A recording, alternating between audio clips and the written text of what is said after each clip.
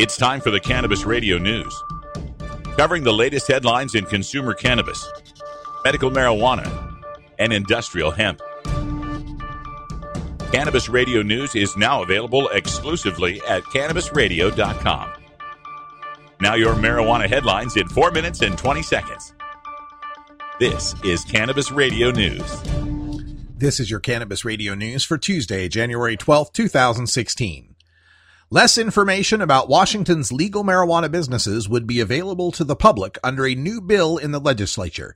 Senate Bill 6207, introduced by La Center Republican Ann Rivers and Linwood Democrat Marco Lias on Tuesday, would exempt financial, commercial operations, and security-related information from public disclosure requirements.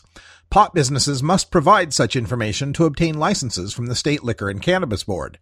Among the restricted information would be details of marijuana product ownership, locations, contact information, and shipments of product. The records could still be provided to state and federal law enforcement agencies. The Washington Cannabis Association, which represents licensed marijuana growers, processors, and retailers, is pushing for the legislation. It says the measure would protect the safety and privacy of those involved in the business. Pot shops are coming to more Seattle neighborhoods. The city council voted Monday to shrink the buffer zones that had separated legal marijuana businesses from places like parks and childcare centers. When Washington voters approved recreational marijuana in 2012, the state law required a 1,000-foot buffer. Last year, as it worked to merge the recreational and medical marijuana systems, the legislature allowed cities to reduce buffer zones to as little as 100 feet, except around playgrounds and schools. On Monday, the city council unanimously set buffer zones for producers and processors at 250 feet. For retailers, the new buffer will be 250 feet downtown and 500 feet elsewhere in the city. No more than 2 pot businesses can be within 1,000 feet of each other. Supporters said loosening the buffer zones will help the state's legal marijuana system succeed by competing with the illicit market and make it more available to visitors. Just days into the license application process, the Oregon Liquor Control Commission has received 282 applications as of Monday morning from producers, processors, retailers, wholesalers, and even research facilities. About half are for applications from growers who will see their licenses processed soonest because they're at the top of the supply chain, says Mark Pettinger, OLCC spokesman. Of the total applications received so far, at least 48 are in Multnomah County, 28 in Clackamas County, and 20 in Washington County. As early as this week, Pettinger says OLCC staff will start combing through the license applications and start to process them.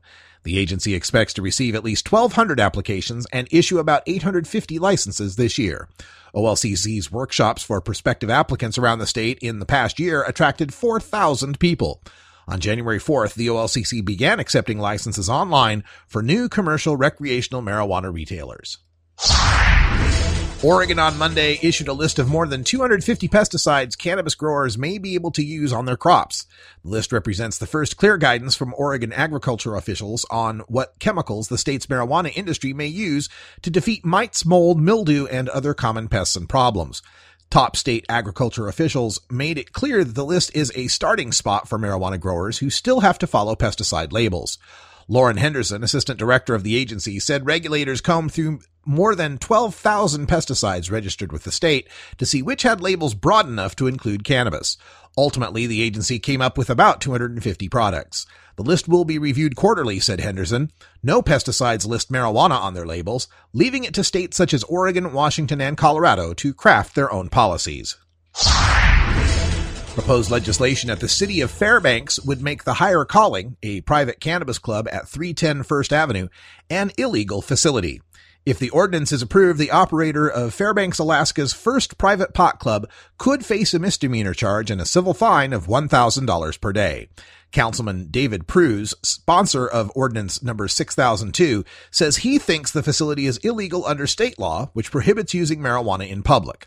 Members pay a $10 per day or $25 per month fee to consume marijuana at the Higher Calling, which has a state and city business license. Pruse said he supports state-licensed consumption rooms attached to retail marijuana stores, which the State Marijuana Control Board has decided to allow when it begins issuing licenses later this year, but he thinks standalone pot clubs are outside the law. This has been your Cannabis Radio News for Tuesday, January 12th, 2016.